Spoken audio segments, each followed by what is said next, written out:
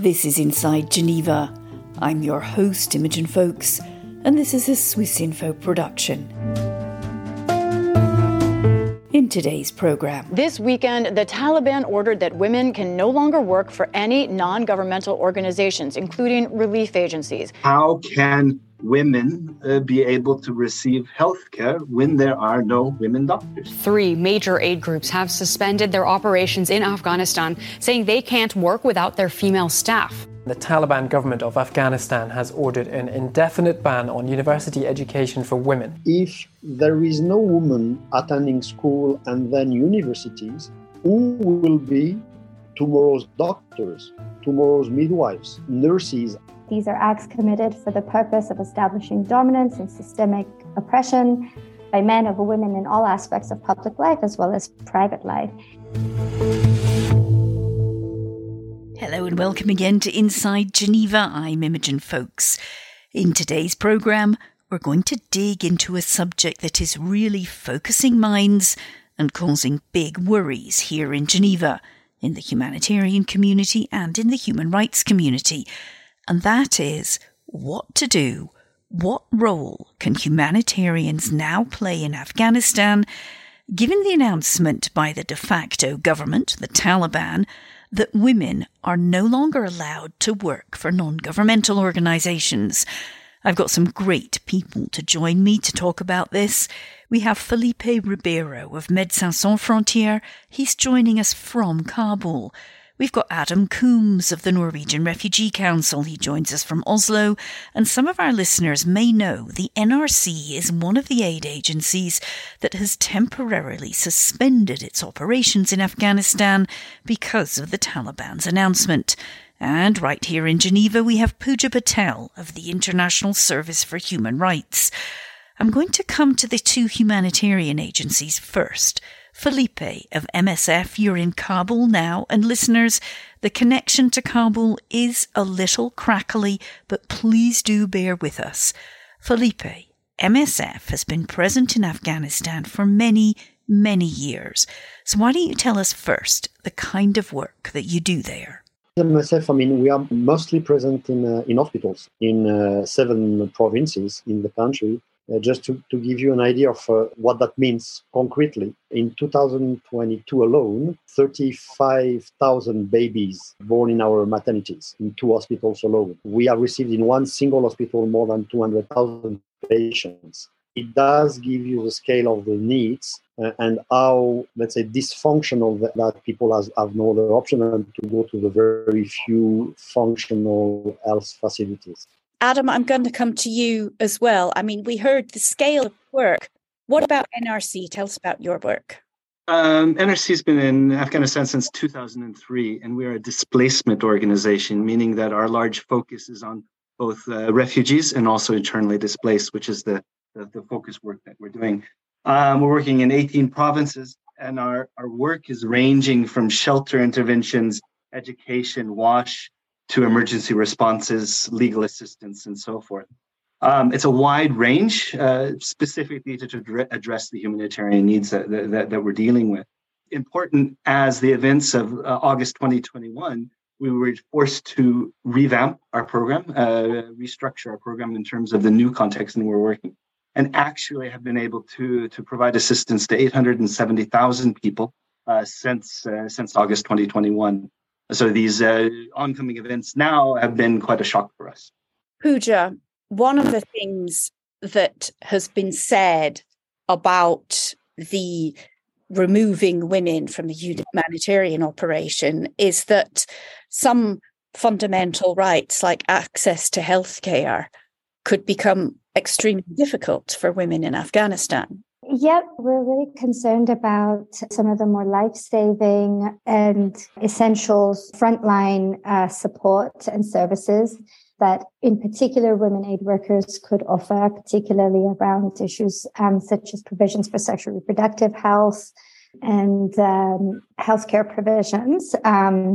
But in addition to this, we are also really aware that in a context right now where really Afghan civil society pretty much either doesn't exist or exists under a great deal of challenges and secrecy, that a lot of the documentation and information that could be obtained around human rights concerns and challenges of aid workers, that we kind of stop those channels of information as well. We have to consider that there remains importance for human rights monitoring and documentation at this time, and that in particular, communicating a lot of the information with international bodies, UN bodies, and experts is also vital to the accountability project in Afghanistan. I'm interested in asking again the humanitarian agencies here, because we've had different reactions. We've had a unified reaction of, oh no, but different reactions about how things can work from here. Felipe, MSF has said you are going to carry on with your teams as normal. You also have 51%, I think, of your medical staff are women. How is that going to work? For time being, as you may know, the Ministry of Public Health has announced that the health sector is not impacted by this directive. All to say that we are not facing any difficulties to keep running our projects.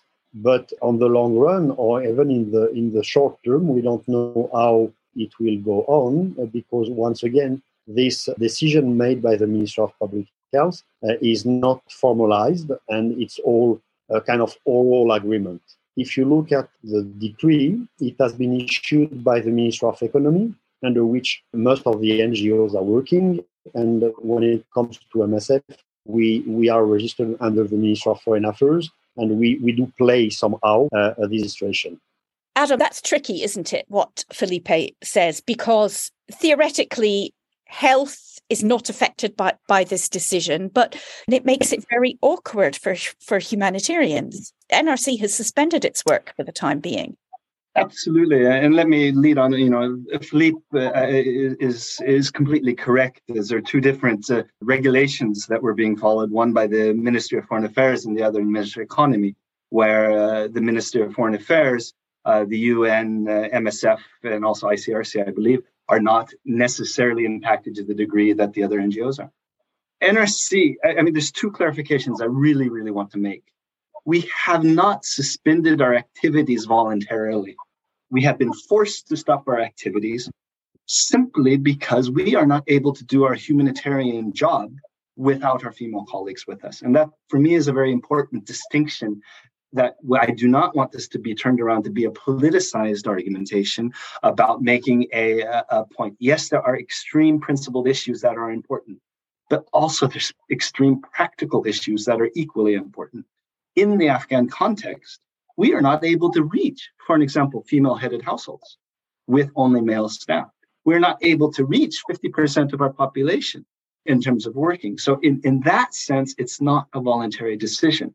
Now, NRC has, as you rightly said, stopped our activities because we can't do our job. However, if agencies, as MSF, if they have the ability to access beneficiaries through female staff to do the job, we should. Our business is to save lives. So that's not a problem. Where we see it as problematic is if we are forced to change our programs to only men-only programming, to replace our women employees with men to do a job that they cannot do. And it's so I think, we continually talk about a dilemma, and there's many dilemmas in this, but this is for us, for NRC, is not a dilemma. It's a very clear indication of what we need to do to be able to make our job. And it's important that we have a very clear, unified stance on that. Pooja, what do you think the human rights community can do to support here? Do you see working more closely with the humanitarian agencies? So currently there is already a UN Special Rapporteur who is focusing on the human rights situation in Afghanistan. And his role is to essentially monitor and report back to the UN member states on the current human rights situation in the country. He began his work last May, has been able to, I think, do one visit to the country. He was able to speak with the de facto authorities as well as civil society and general population in various parts of the country. And I think that it remains important that we are able to bring together the human rights and the humanitarian strands of the work to be able to speak across with organizations working on humanitarian aid as well, simply because I think as the situation inside of the country becomes increasingly challenging, I think it's necessary to consolidate the efforts. There's also a call from Afghan civil society that is led primarily by women human rights defenders and women peace builders for an international accountability mechanism, which is similar to what we see, for example, in Myanmar. We do note also that the human rights movement of Afghanistan is one that is mainly in exile at the moment. And those who, as I said earlier, remain in the country are continuing to do their work in a climate of fear, in a climate of secrecy. And we've worked really hard alongside many of our NGO friends in Geneva to ensure that there is ongoing access and participation of women activists in these international decision-making spaces, both here at the Human Rights Council, but also in New York at the Security Council. In 2022, they came to every single session of the Human Rights Council and demanded stronger action from the international community. Their message was clear. It was that the international community is complicit in the current situation and that they must put forward a compelling path for action, for accountability and justice. And so in that regard, we need to ensure that Afghan women remain at the center of any discussion and any decision related to their country by these international bodies. Their access and genuine participation can't be neglected. At the same time, we need to ensure that we are communicating with groups and individuals inside of the country as well, and that we're not isolating those who remain inside of the country. So this not only means that we have to find maybe more secure channels of communication to do so, but also things like translation, interpretation is also vital in this regard. And I think that really what we need to do is listen to their demands, because they're coming here and they're putting forward their proposals.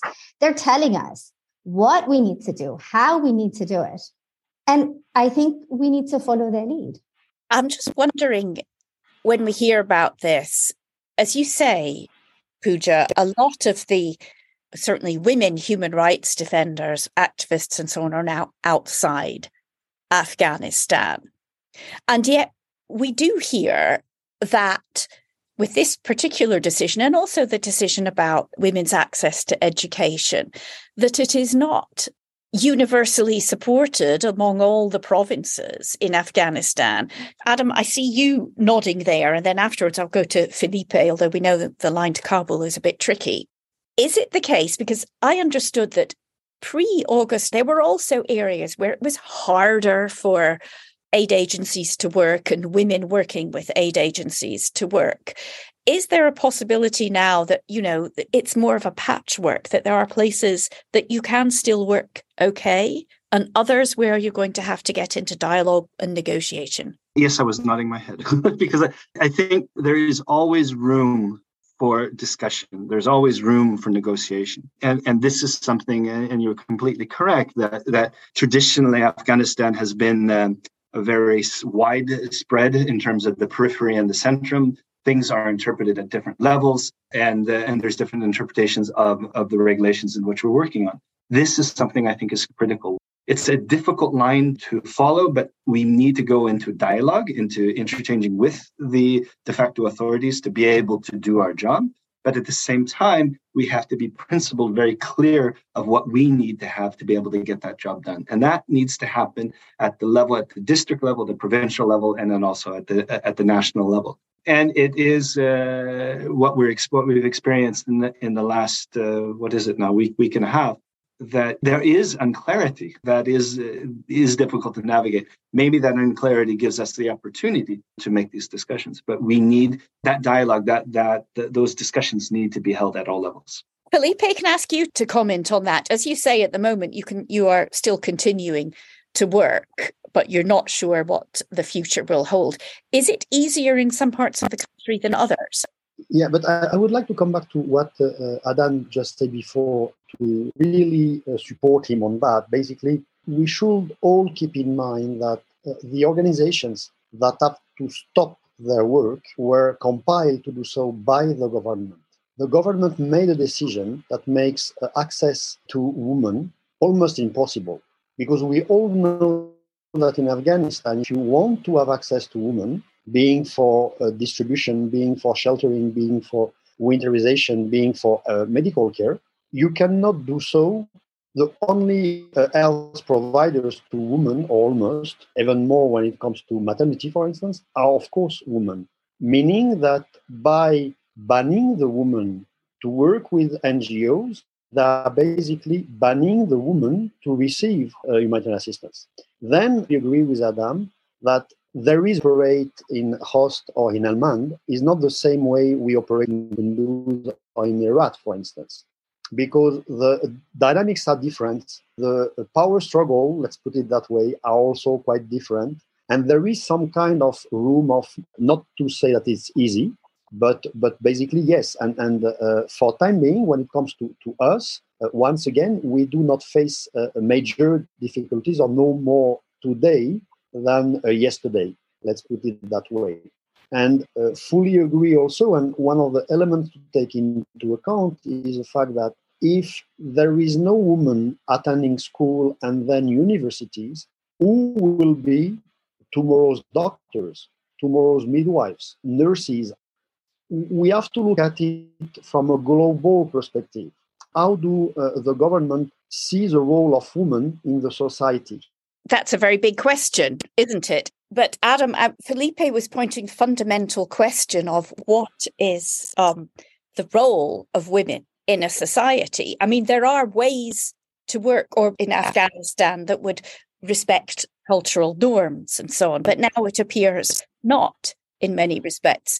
We know that the UN's emergency relief chief, Martin Griffiths, is heading to Kabul. He's hoping to change some minds. We have to continually to be optimistic. I don't think I would be in this business if I wasn't optimistic.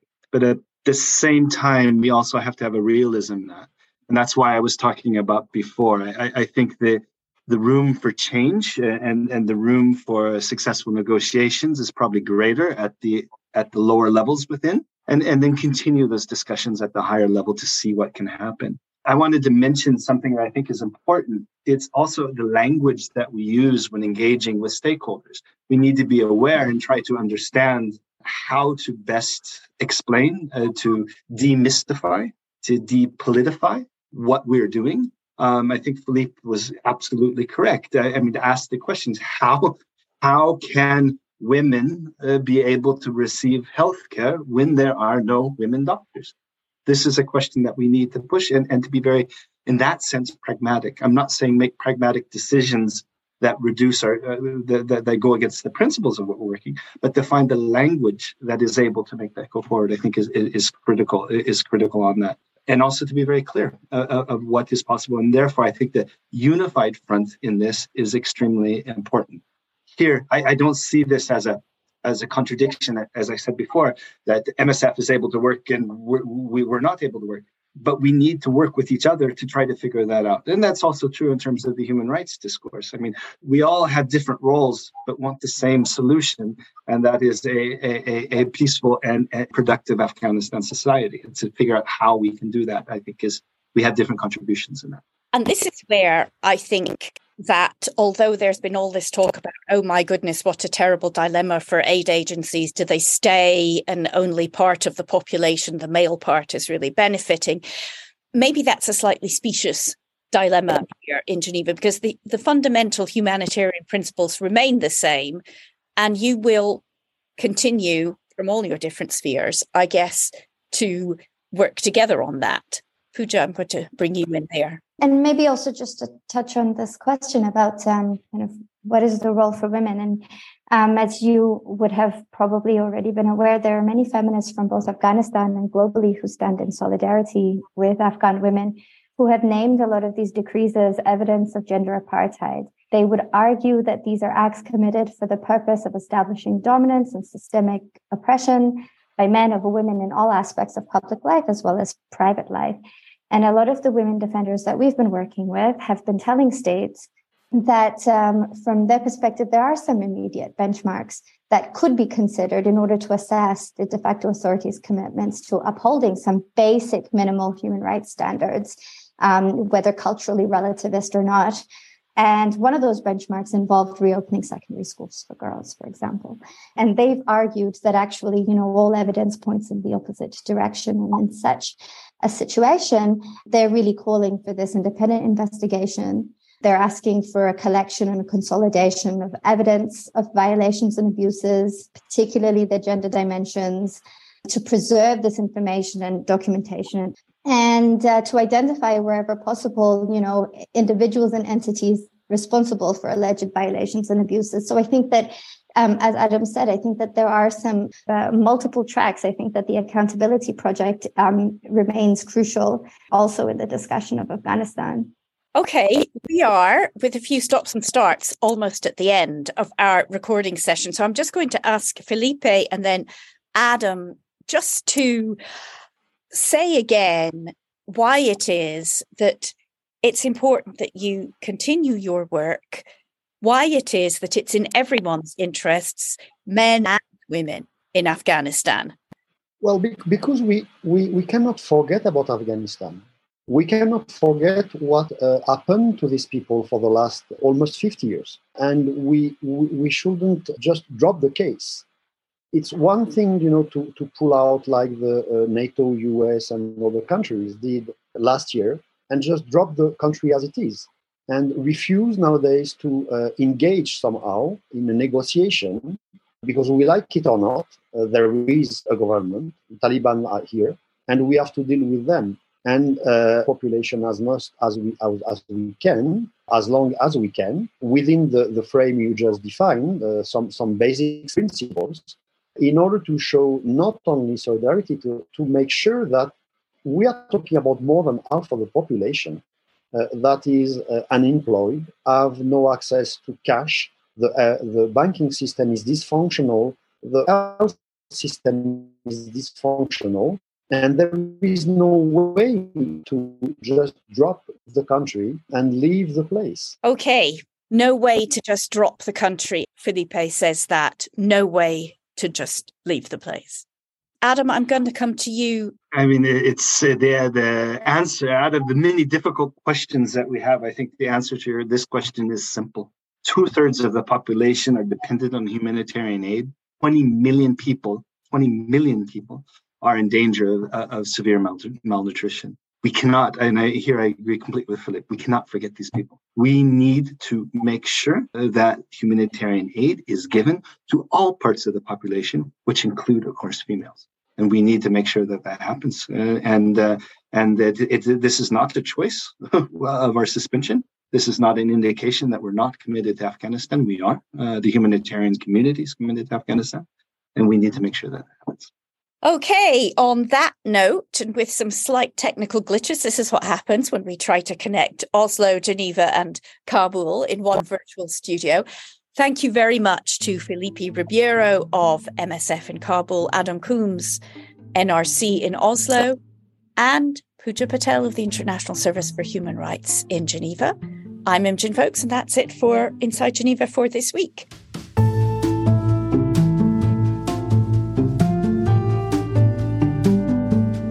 A reminder, you've been listening to Inside Geneva, a Swiss Info production. You can email us on insidegeneva@swissinfo.ch and subscribe to us and review us wherever you get your podcasts. Check out our previous episodes. You can hear analysis of the war in Ukraine, how the International Red Cross unites prisoners of war with their families, or why survivors of human rights violations turn to the UN in Geneva for justice. I'm Imogen Folks. Thanks again for listening.